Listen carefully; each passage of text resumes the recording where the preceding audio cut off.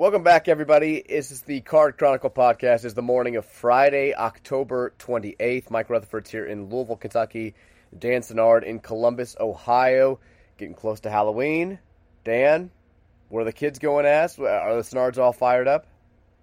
They are fired up.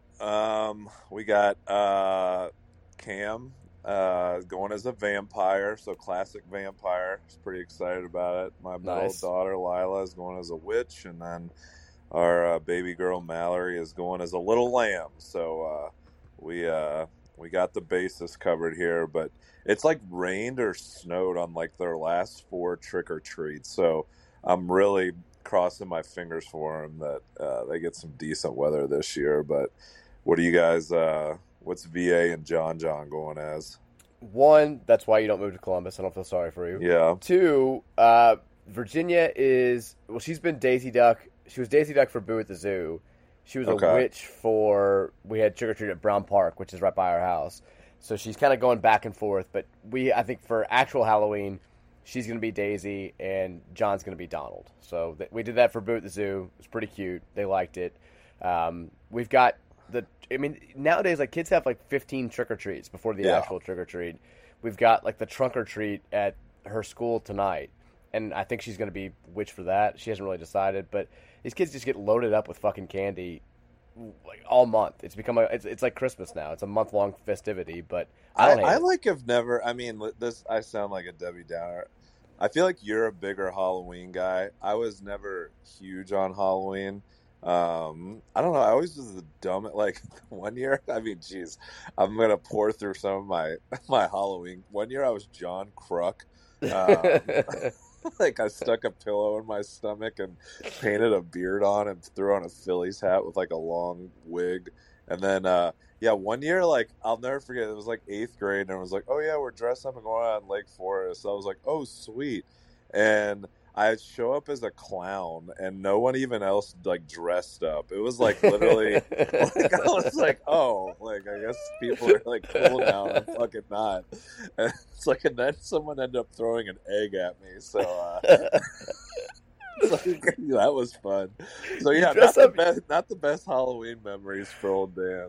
You dressed up in 8th grade? That's too old. I know. I can't, like, I swear to God, it might have been my mom who was like, "Everyone was dressing up." As a clown. I showed up. Literally, I was like, "What the fuck is this? Nobody's dressed up." I always had outside the box Halloween costumes. I was Santa Claus one year. I remember. I was Snoopy one year. I got on the news at Boo at the Zoo. Nice. I was the year that the baseball was on strike. I was a baseball player on strike. I had like a picketing sign. But my mom always made the costumes herself, and she was really into it. I was kind of like you. I wasn't as into Halloween. I'm probably more into it now. Like, I think adult Halloween was a lot of fun. Like, college Halloween was the fucking best. Yeah. But as a kid, I wasn't. I was kind of like you. I wasn't as into it as I think everybody else was. Mary claimed earlier this month that she likes Halloween now more than Christmas as an adult. Like, there's. Okay. Well, I know. Let's pump the brakes a bit. Does it? Mary like gets Christmas ready like 2 months in advance. I don't believe that statement. She's like, there's more stuff to do with the kids. There's like less stress. Like the build up is like, they trick or treat for like 30 minutes or an hour to get candy. It's not like traveling everywhere and getting everybody together. Like, I do agree with the less stress part, but I don't agree with it being better overall. I know. I'm like acting like I do all this work for Christmas when my wife like does it all. So I do feel Mary's pain there, but it's for the kids. We do it for the kids.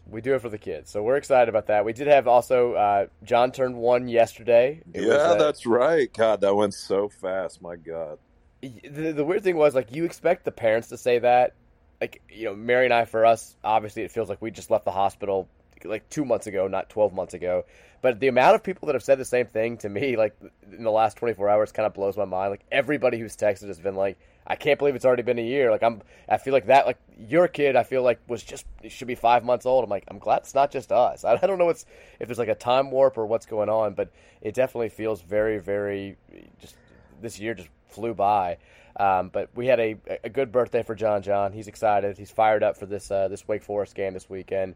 And it did remind me that when because I can't just do anything normally. So when I put the social media post out there about John being born last year, I had to make some shitty joke like I did with Virginia. And the joke I made was, John came into the world, blah, blah, blah, at 6:56. And, he immediately asked how Wake Forest could possibly run a run play in less than 3.8 seconds and all, like, everybody got the joke. But all these Wake Forest fans were like, this motherfucker's thinking about Wake Forest when his kid's being born. I'm like, yeah, I'm not. It's clearly a joke. I wasn't like I'm not cutting the umbilical cord and being like Clausen. Like, you guys are not on my mind that much. I'm making a shitty joke, but it did get me fired up for this weekend's game because I don't care for Wake Forest. I don't like their fan base, and I'm ready to hopefully knock off the top 10 teams in the country. You have a better gauge of this. I mean, does Wake have like a large fan base following that like read like opponents' blogs or listen to opponent like radio show or podcasts? I just wouldn't think that they would, even though, I mean, obviously their football team is vastly improved over the years. That surprises me that you got people in your DMs just hounding you about shit. They don't. I think it's one of the smaller fan bases in the ACC, but the fans that they do have are fucking annoying as shit. Like, that's what I've learned in almost a decade of being an ACC fan. But we're gonna get there. We obviously, the elephant in the room. We did not have a podcast last week. It was our bye week. Cards were on a bye. We were on a bye. It was our bye week. Yeah, well, the Cards weren't on a bye week last week. Or not, I mean, the week before. There was that, you know what I mean. There was no lead up, or no game to recap. We did an episode on the bye week, but we did not do one before the Pitt game. We both, made 24-10 was our prediction. We didn't get it out there. There's a C- joke right at the beginning of the podcast episode for coming out hot today. Yeah. But we did not get predictions in for the game. But I will admit I was not overly confident about that game. It was nice to see us get the victory. I guess we can just talk broadly to start off here. So Louisville does, they knock off a Pitt team that had not started the season as strongly as we thought they were going to, the reigning ACC champions, but still hadn't been terrible. They were 4-2. They were coming off of a pretty dominant victory over Virginia Tech. They've got a All-American running back. They've got an All-American defensive lineman, a defense that was pretty good overall.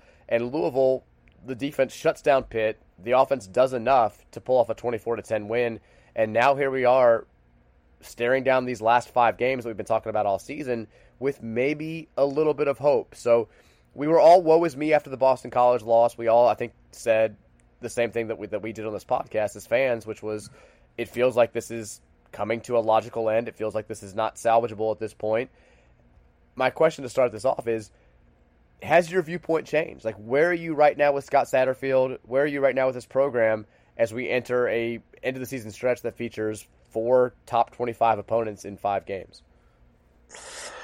I said I wasn't going to go back to the old me, but God damn it, Scott is really trying to pull me back. I know it's only a couple wins in a row, and then I just kind of look ahead, and NC State, they seem like they're very gettable.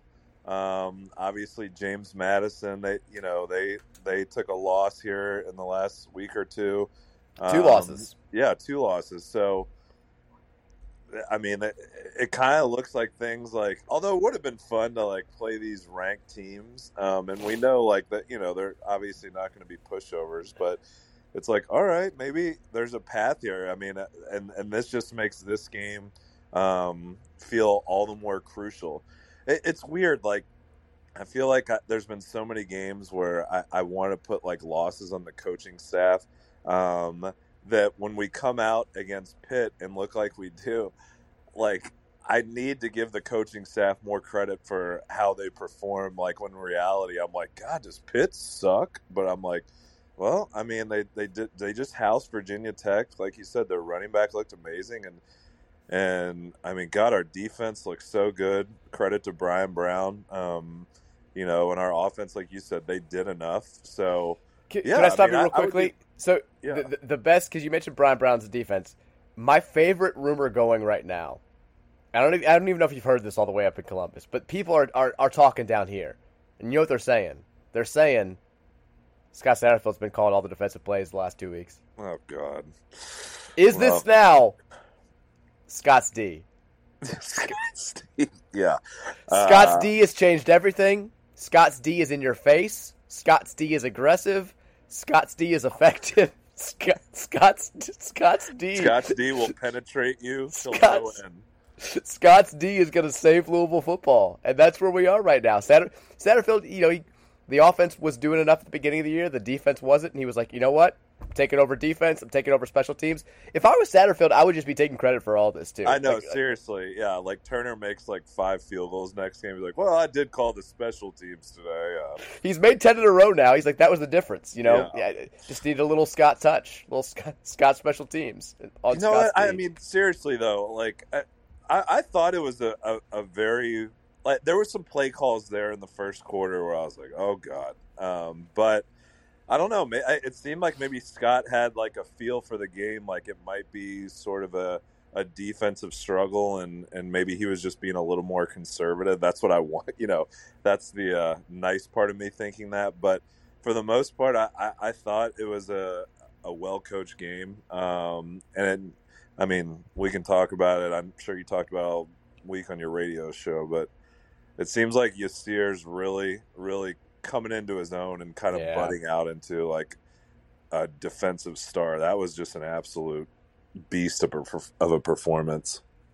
Yeah, I mean, Yasir Abdullah, I think I said it on Twitter that night. I think it was probably the best individual defensive performance by Cardinals since like Jair Alexander, that game that he played at Clemson in 2016.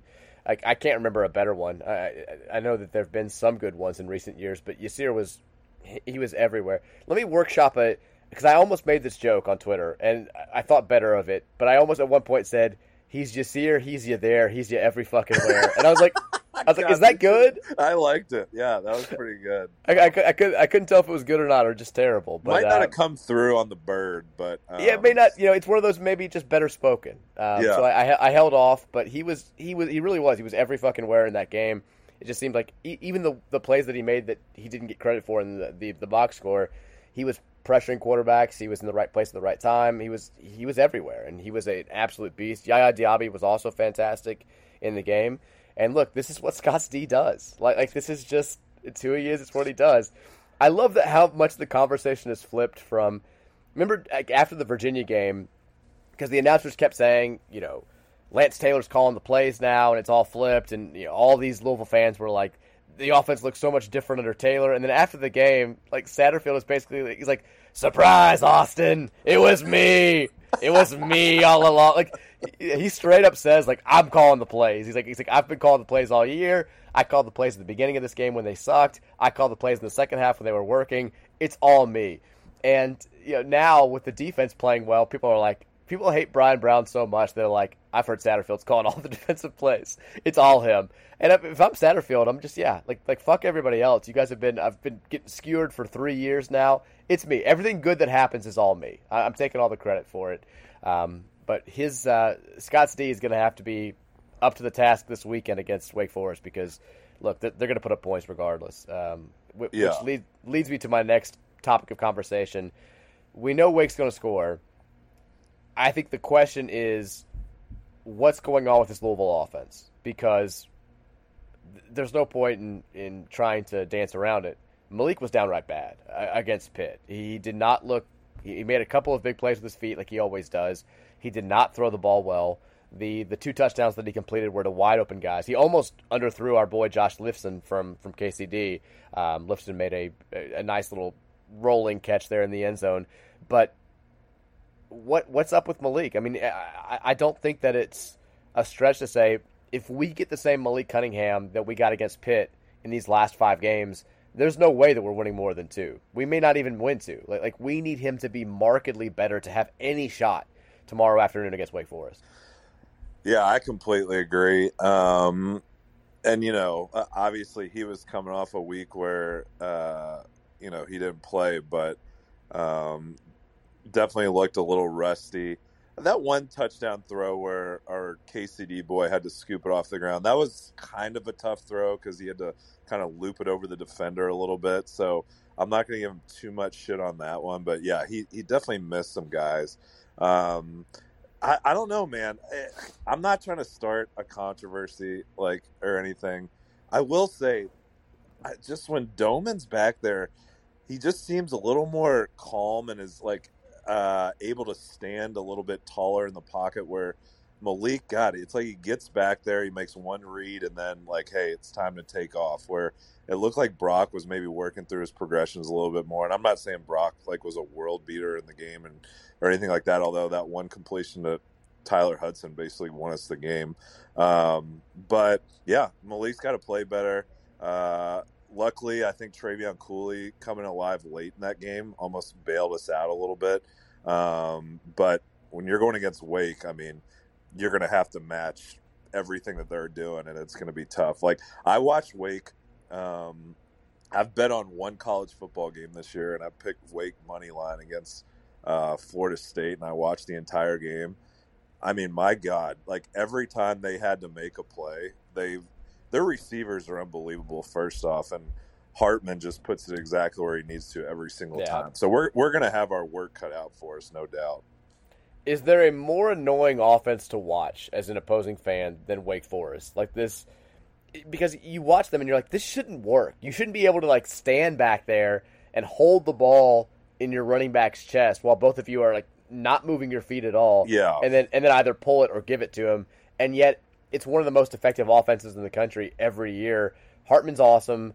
I hate to say this because I think he's an asshole, but Dave Clawson is a hell of a coach. Let's go back to Clawson, because when Scott was like reeling a couple weeks ago and people were throwing out names and stuff for like, hey, who's going to be our as much as I hate the guy, like I was like, would that be a name that I would like put in the put in the ring there, because he's just done an unbelievable job. And like I said, I can't stand the guy, but like, I feel like he'd be a guy, if he was on your side, I'd be like, you know what, I could get behind this guy. He's a pretty damn good coach. But, yeah, I don't know. I thought that was interesting.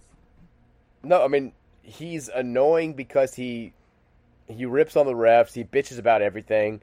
But as, I mean, a fan, you want your coach doing that. Like, we got so mad last year in the Wake Forest game because he was doing that, and it certainly felt like Wake Forest got some calls because Clawson was constantly just bitching in the left ear of whoever the sideline judge was, and Satterfield was not really saying anything. And I think that there were a lot of fans that were saying, like, yeah, this guy sucks and he's annoying, but it'd be cooler if our coach was a little bit more like him just so we could have a fighting chance here, especially in an ACC road game, which was so nip and tuck. But he clearly, I mean, you don't turn Wake Forest into a damn near perennial top 25 team, which is what he's done, if you don't know what you're doing. He's a hell of a coach. I guess I'm surprised he hasn't gotten more looks from other Power 5 schools, and maybe that'll come this offseason, but he's a damn good coach. No, he for sure is. I just think he's a douche, but whatever. Yeah. Would I take him at my school? Probably. It wouldn't be the first time I've accepted a douche. But no, you're exactly right. Like, they're frustrating to watch, and I guess they used to be more frustrating to watch when they put up all these points, because I'd be like, how the fuck are they doing this? But, like, the more you watch over the years, like, they just develop wide receivers every single year. Like, they always have studs at wide receiver. It's unbelievable, and this year is no different. So it'll be interesting because, God, we pressured Pitt so much, it seems like. And I don't know, I'm not like a football guru. I don't know if that's the same way you approach this game, or if it's more like kind of a sit back and, play more coverage. But I'll be interested to kind of see how our defense plays it the first couple drives. It's an interesting series because Clawson and Satterfield have known each other for a long time. They've obviously now coached against each other, 3 times? And neither side has shown any real ability to stop the other on defense. Like, it's no secret what Wake Forest is going to do offensively. It's not really a secret what we're going to do offensively. And yet, look at these scores the last 4 years: 56-35, 62-59, 45-21, and then 37-34 last year. Like, points are going to be scored in this game, and that's why I say, like, if we don't get a markedly better Malik Cunningham, it feels like we don't have much of a chance. It does sound like Tyon Evans may play, which is a nice little boost as well. Although, like you mentioned, Travion Cooley's been looking better and better each week that he's gotten some, more touches. I think we just got to get some separation from our receivers, and we have to have Malik be better. There's no ifs, ands, or buts here.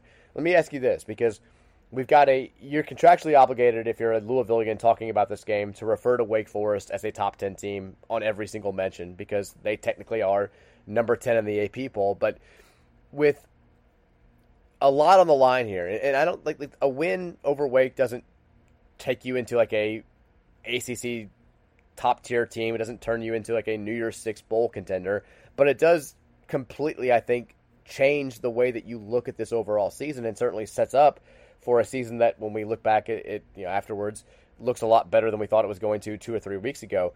But more importantly, I think it changes the entire trajectory of the Scott Satterfield era at Louisville, and maybe the entire trajectory of the program. But it's also just a top 25 win. We haven't had hardly any of these since we joined the ACC. In fact, since we joined the conference, we've had just one win over a team that ended the year ranked in the top 25, and that was that 2016 win over Florida State.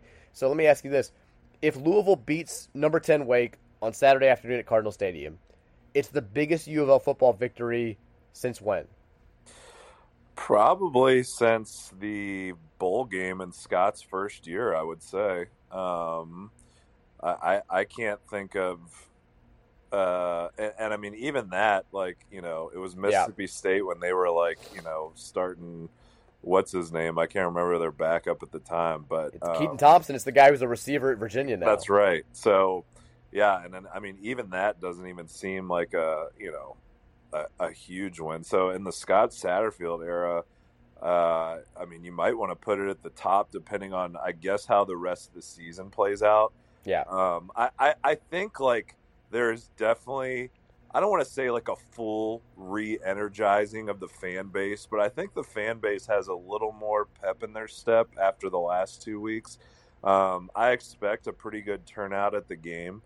But yeah, I don't know. It's so funny just how the ACC is viewed, like, in the national landscape. And I guess, like, even how I view it, because, yeah, Wake, they beat Florida State at Florida State. They take Clemson to, overtime, double overtime, and lose. Yet at the same time, I'm like, would I rather play Wake Forest at home, or would I rather play, I don't know, like, what's Ole Miss rank, like 21st, or like Ole Miss at home? I would probably rather play Wake Forest. And I don't know. I guess just, even though they have a higher ranking, I guess just for whatever reason, like, the ACC is just kind of viewed as obviously shittier football than some of these other conferences. But from a resume standpoint, I do think it would be probably the biggest win in the Scott Satterfield era.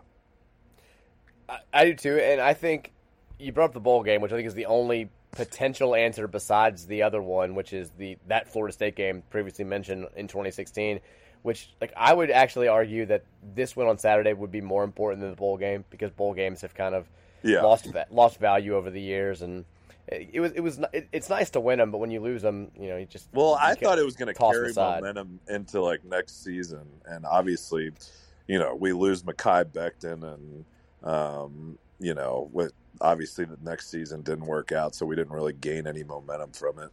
Yeah, I mean, the bowl game was impactful in that regard. You're right. I mean, you look at 2020, which was the COVID season, where we had Notre Dame join the conference, and it was 15 teams playing in one big league. There were no divisions, and Louisville was picked to finish 4th going into that season in the conference because, they had momentum. They had, in large part, because they had 8 wins and won a Music City Bowl, and then they ended up finishing, I think, 13th, which was not great. Yeah, that was bad. I think this would be the biggest win for Louisville football since that Florida State game in 2016, which is pretty remarkable to say. We've been in this spot a number of times since then with both Petrino and with Satterfield, and haven't gotten the job done. And if they can, because like you said, it's a top 10 team coming to town, and we're only 4-3, but the line is only 3.5 or 4, and it's gone down consistently throughout the week.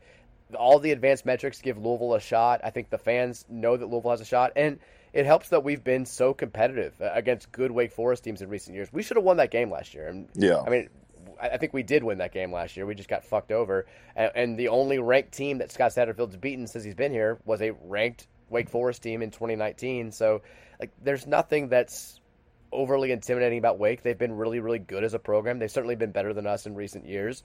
But I'm with you. Like, if you had a number 24 LSU team coming to town or a number 10 Wake Forest team coming to town, and you ask me who do I pick Wake Forest. Like that's just that's I think that's a natural thing, which kind of leads me to my next question. And this has been, it's always going to be a topic of conversation in this area when you're hosting a top 10 team or a top 15 team.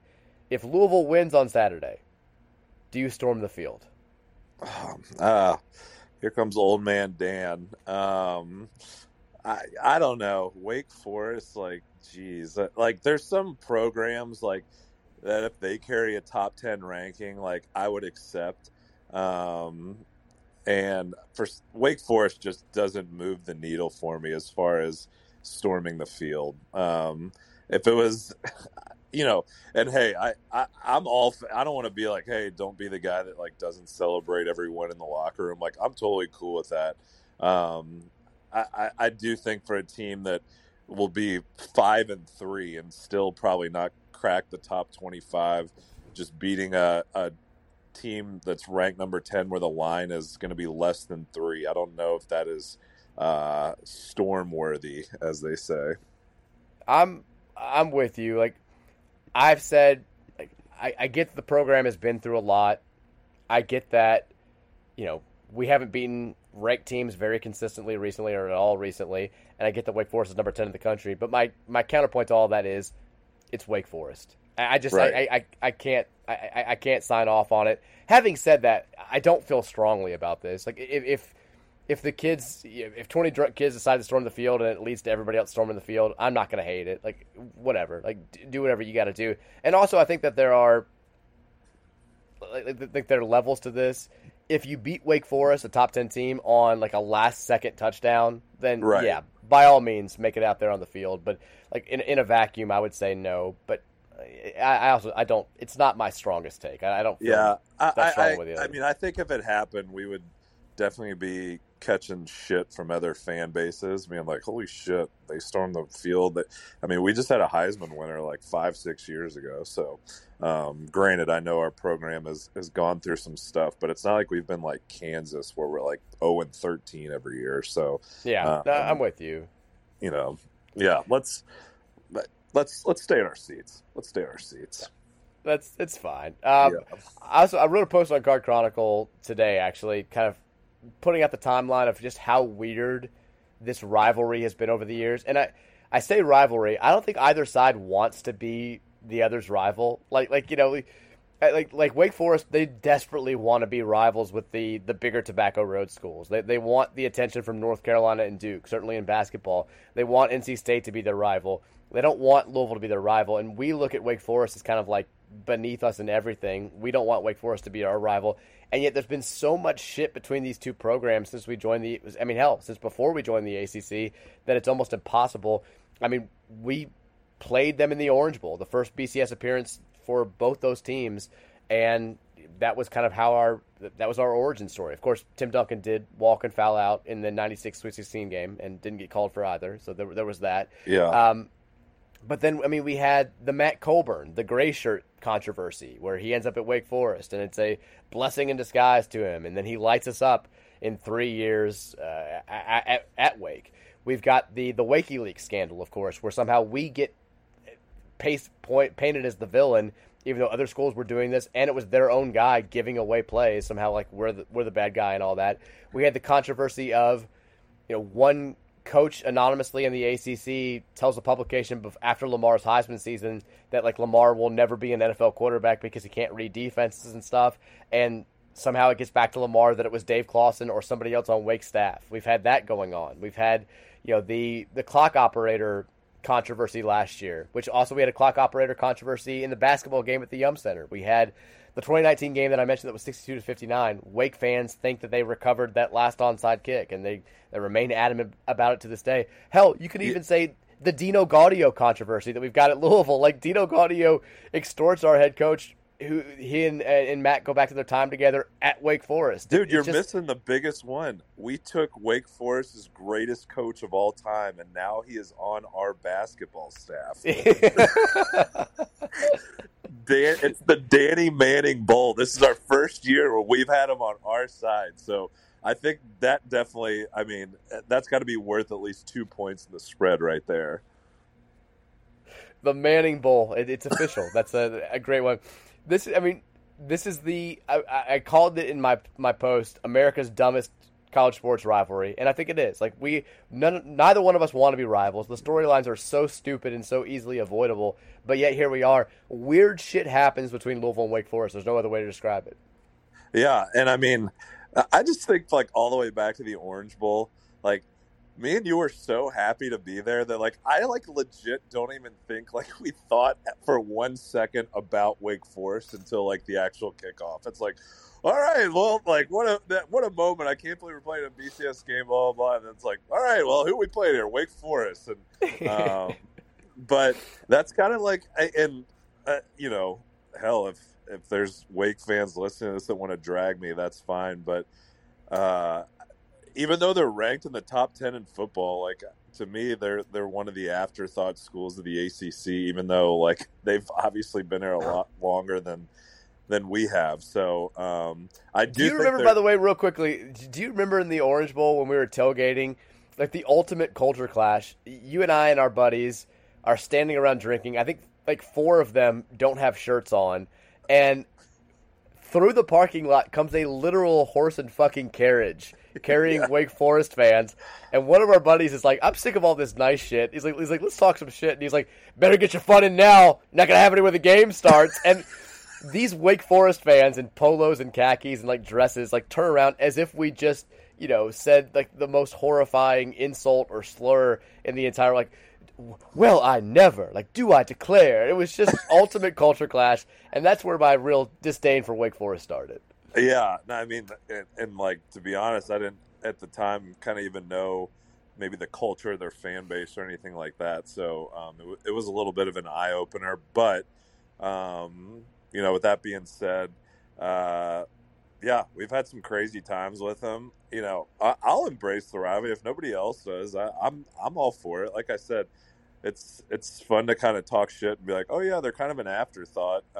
But yeah, it would be nice, God, just to fucking see Clawson just kind of squirm a little bit on the sidelines this game. Like, you know, obviously the goal is to win the game, and I hope that happens. But I like seeing that guy pissed off for whatever reason. Yeah, we had the storming the field debate on the show earlier this week, and I said what I said on the podcast, how I was kind of against it. And then somebody texted in and was like, I want to see us storm the field just to see how bitchy and pissy it would make Dave Clawson. And I was like, you know what? That's the best. That's the best argument I've heard so far. I like that. Yeah, I don't know. He's got one of those like punchable faces. Oh my God! Yeah, I'd give anything to just punch that. Again, he's a great coach, but I cannot stand him. I just looking at him drives me crazy.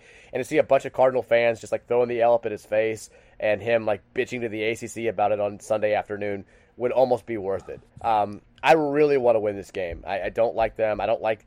You know, their fans were completely obnoxious after the football win last year. We got fucked down there royally, and like that win would have, I think, given us serious momentum early in the season. We were 3-1. We had the UCF dramatic win. We kind of had Scott Satterfield. He was back in everybody's good graces. If you win that game on the road against a good Wake Forest team that was 4-0, like I think last season could have gone a little bit differently, and they kind of fucked us. So let me ask you this. Okay. It seems like our defense is I don't want to. I'm knocking on wood here. It seems Scott like Steve. They're turning a corner here. Scott Steve. Yeah. Is there any way that this kind of turns into a lower scoring game? I don't think so. I mean, if it does, I think we're kind of screwed. Like, because I think it would just be us scoring lower. Like lower scoring for them is 35 points. It's like last year's game where it was 37-34. I love Scott Stee. Love the way that Scott Stee's been looking recent. I can't imagine that we're going to hold them to below 30 points. I'd love to be wrong about that, but I think that you're going to... Do we know the over-under? I'm kind of curious what that is. For some reason, I feel like I'm leaning under this game. Let's see. I can look it up real quick. I'm going to guess that it's in the 60s. I would say like 35. I'll say 66.5.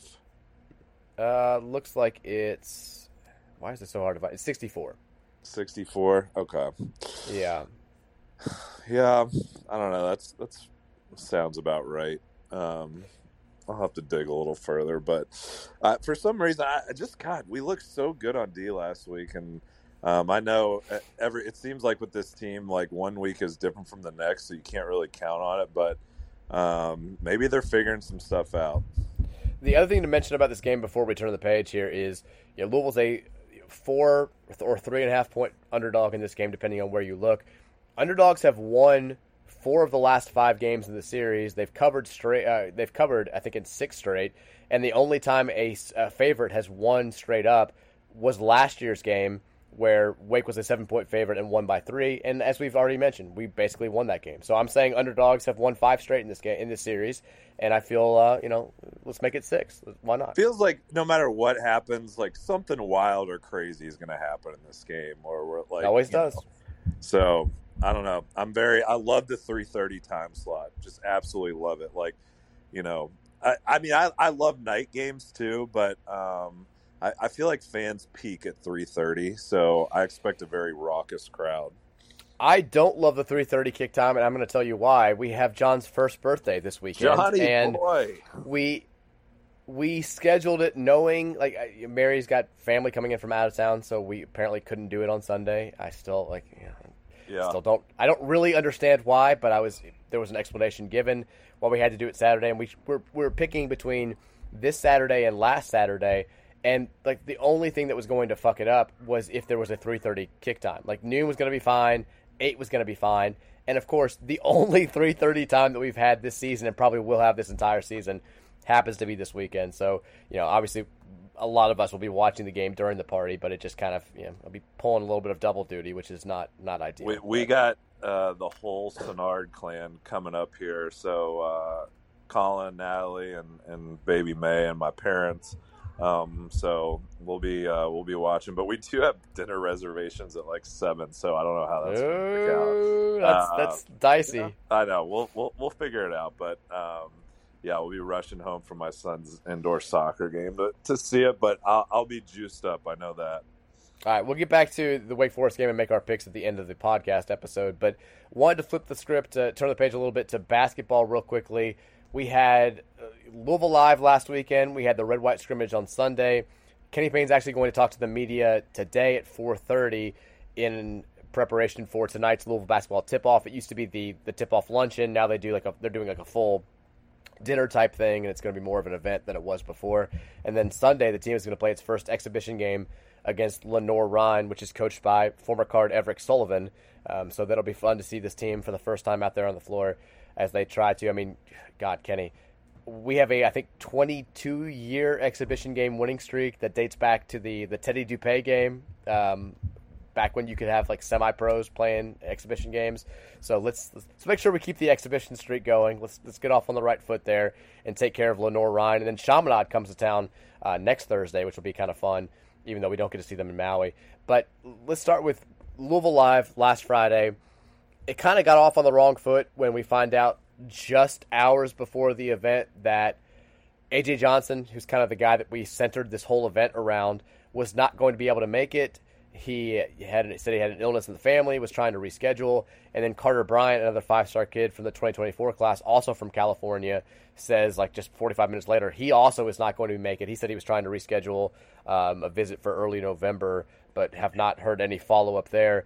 The event itself, I thought, well, first of all, did you get a chance to watch? I know it was streaming. I honestly, I didn't. I followed along on Twitter, and I heard it was neat. It sounds like maybe there was a couple events that got a little chaotic, but I think it had good intentions, and I know it sounds like maybe they might. I don't know for sure, but I don't know if Slugger Field is going to be the venue every year. They might change it up, but it's a hard thing to pull off for sure. It is. But I don't know. You probably know more than I do. It looked like it was a cool setup for the marketing stuff, for the videos, the video of Jack Harlow coming down the red carpet, and the shots of from the court of the crowd in the stands being filled.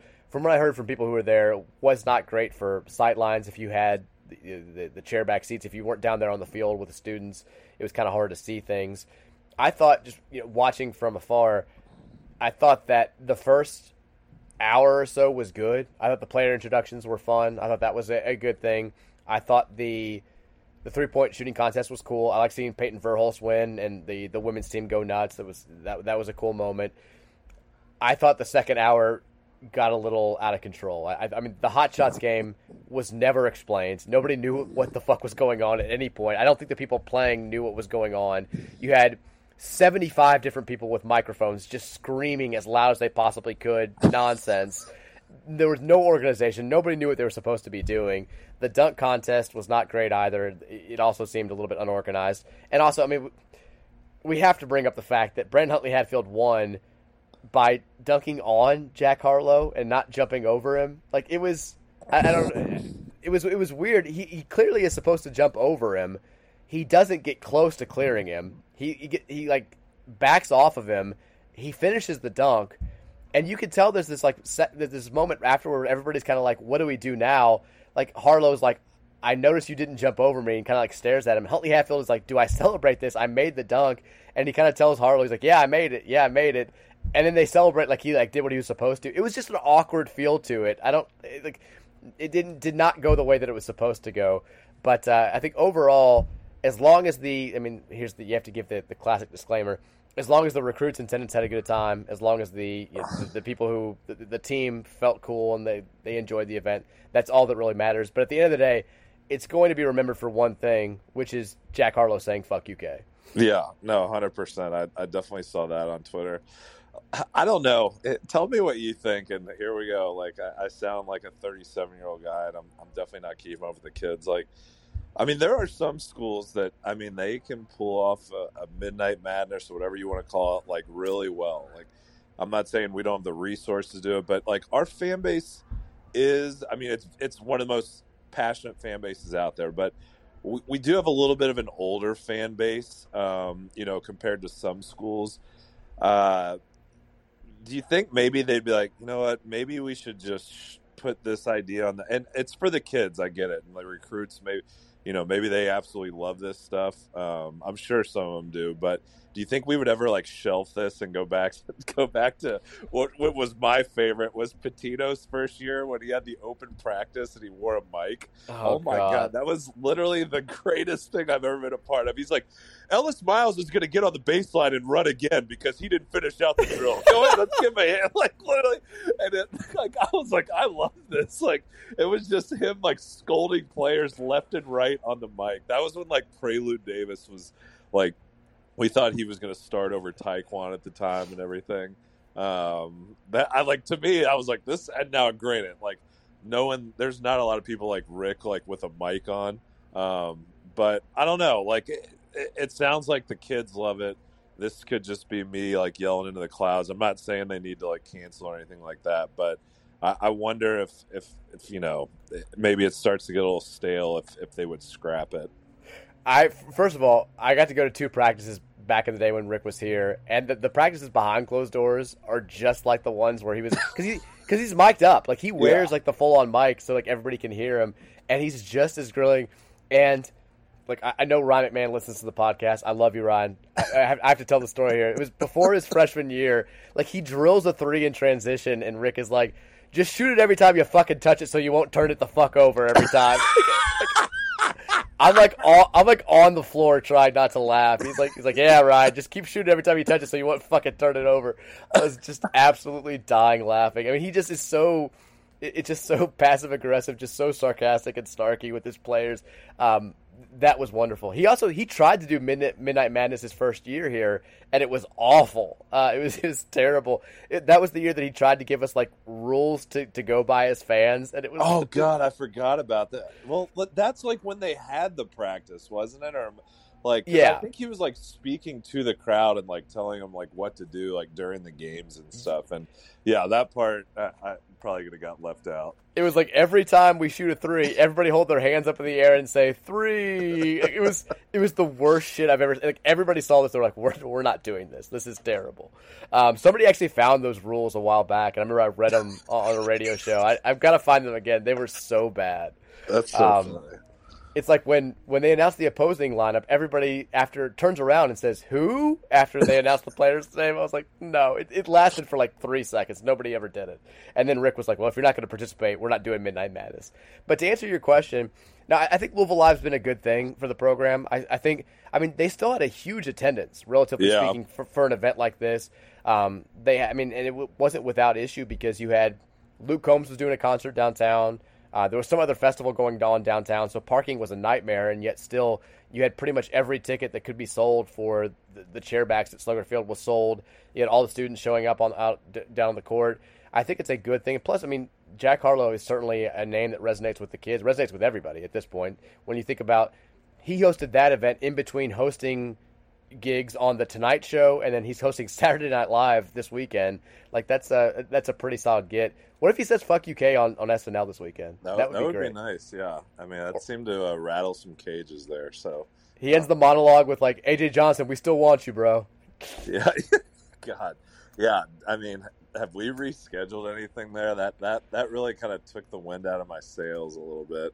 And granted, it sounds like there was a situation, but anytime that comes up like right as the event, it's like, okay. I know. Yeah, it's like, and believe me, I've been ghosted on dates before. It's like I've heard them all.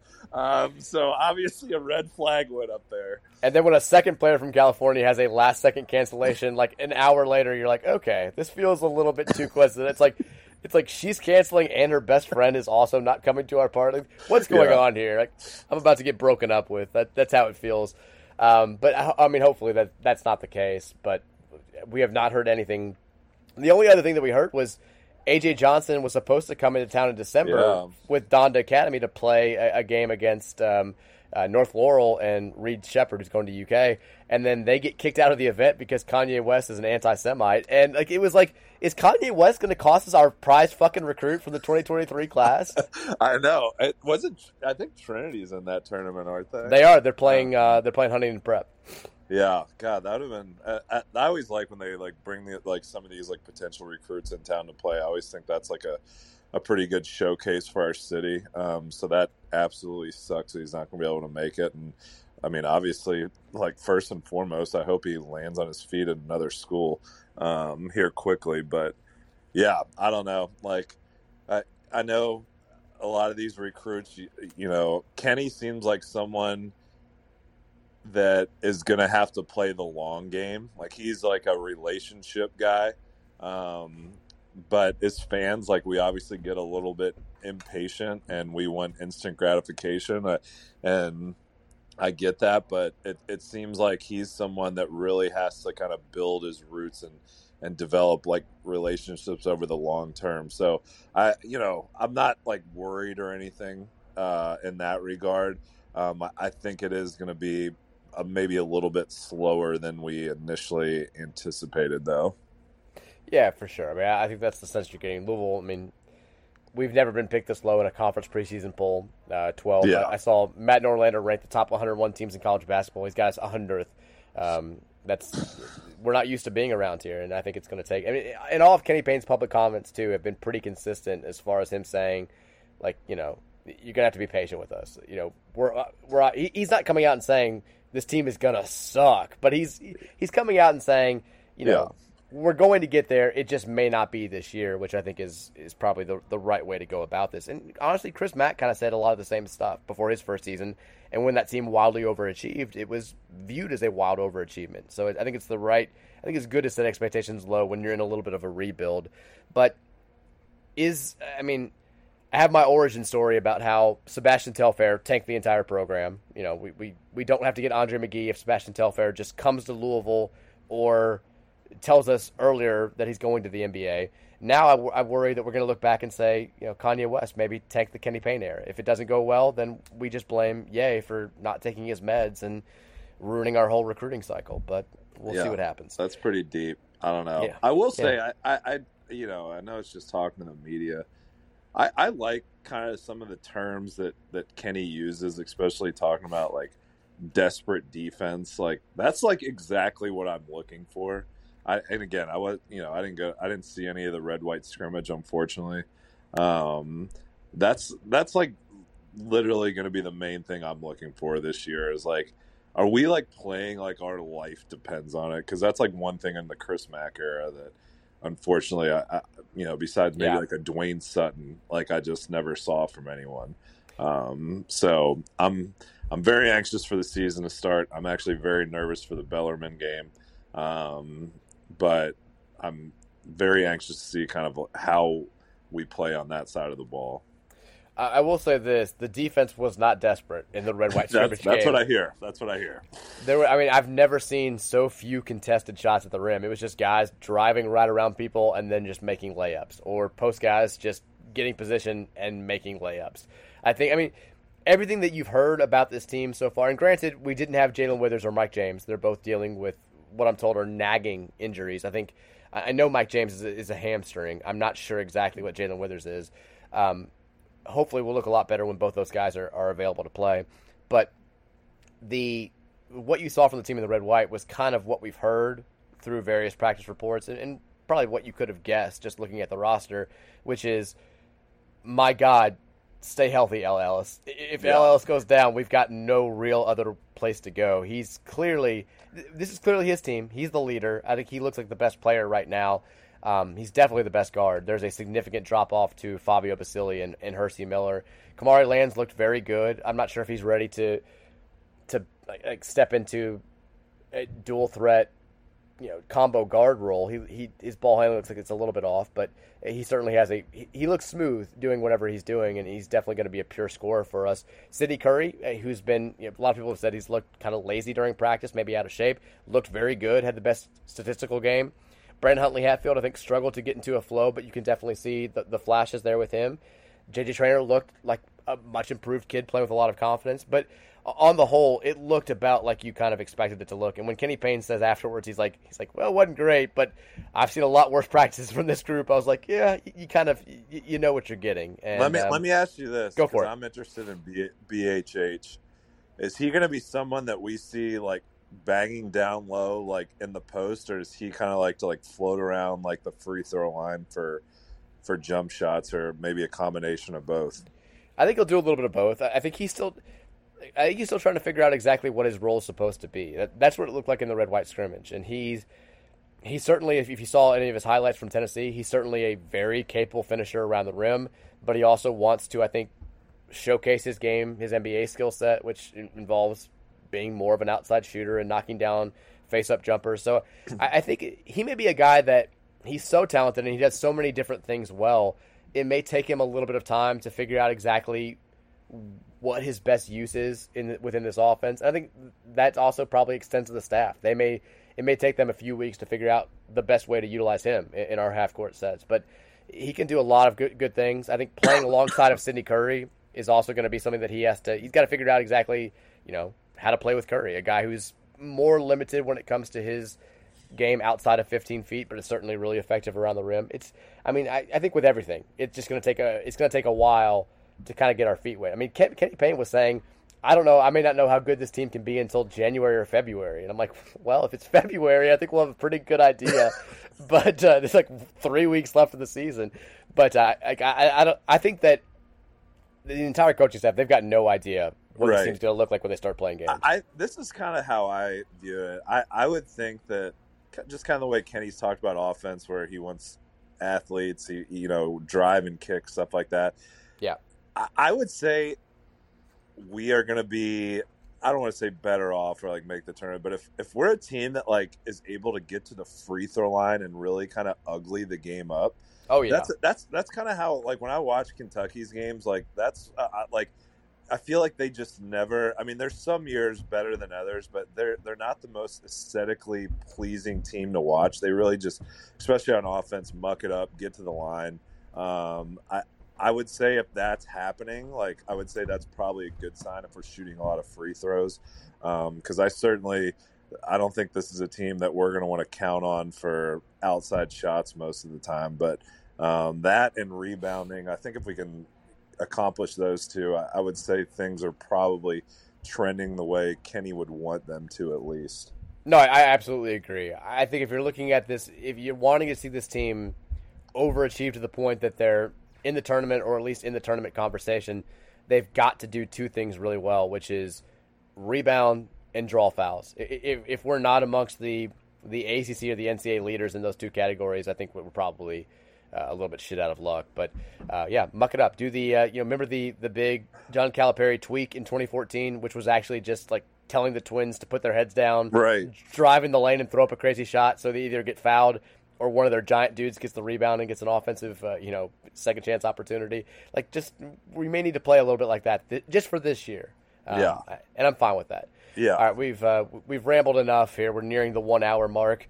Dan, you struggle with Dan in the dumps. You couldn't think of one today, so I think we'll let my Mike in the mud with the birthday party and the game time. That can suffice for this week. Yeah, I mean, I did throw out having an egg thrown at me dressed like a clown. So, I mean, if that doesn't suffice for Dan in the dumps, then we're in trouble. But actually, pretty good week.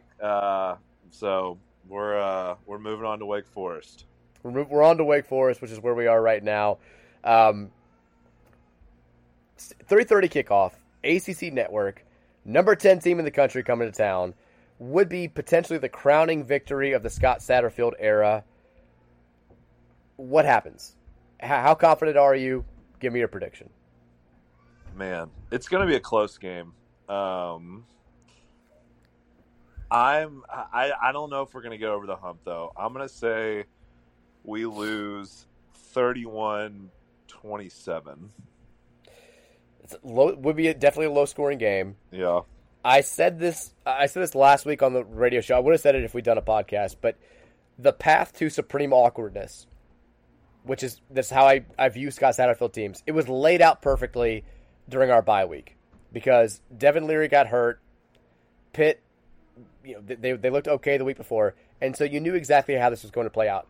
6-6 was always the supreme awkward. This was the disaster scenario. 6-6. It's always felt like we were headed, and it was spiraling out of control towards the 6-6 finish. And now I think we look at the season, we know how it's going to happen. Win over Pitt, a Pitt team that was not as good as we thought they were going to be going into the season. Lost to Wake Forest, who's a very good team, would be a nice win for us. Beat James Madison, who's at first year in FBS, now no longer looking as good as they did a couple weeks ago. They've lost 2 in a row. Get hammered by Clemson. No moral victory there.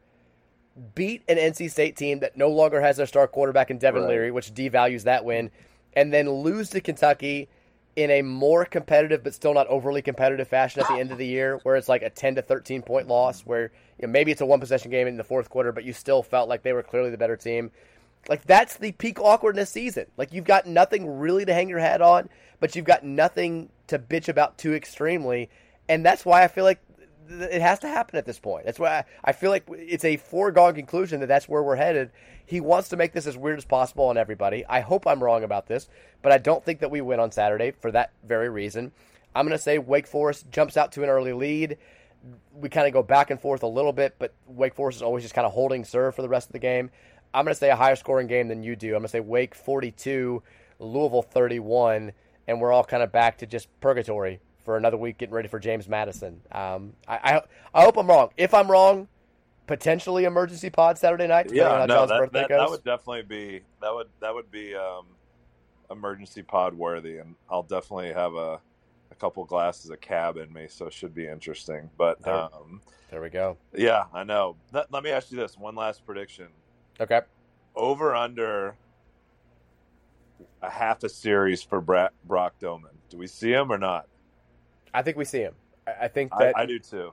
Satterfield said on Tuesday, Satterfield really didn't really try to hide the fact that he's very willing to go to Brock Doman if Malik's not better. Like, he all but said, you may see Brock. And I think that because what didn't get talked about was Brock apparently the first series to the second half hurt his hand.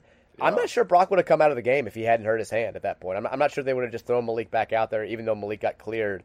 I think that they were ready to kind of roll with Doman and see what he had in that game. And I would not be shocked at all if Malik's not playing well and it's clear that Wake's offense is doing what they do. If Satterfield gives him, an early shot, maybe early second quarter, late first quarter, just to see how the offense looks with him back there. Whoever's back there, here's to getting the job done. Here's to pulling off the upset. Here's to getting a top 10 win. Here's to having finally almost universal positive vibes around this football team, this football program. Let's get the job done. Let's go Scott's D. Get all up in their face. Wave that D in their face. Don't let them get out of the way. Let's go Cards. Let's beat Wake Forest. We'll talk to you guys hopefully Saturday night. If not, we'll definitely talk to you next week. Go Cards. Go Cards, baby. Come on.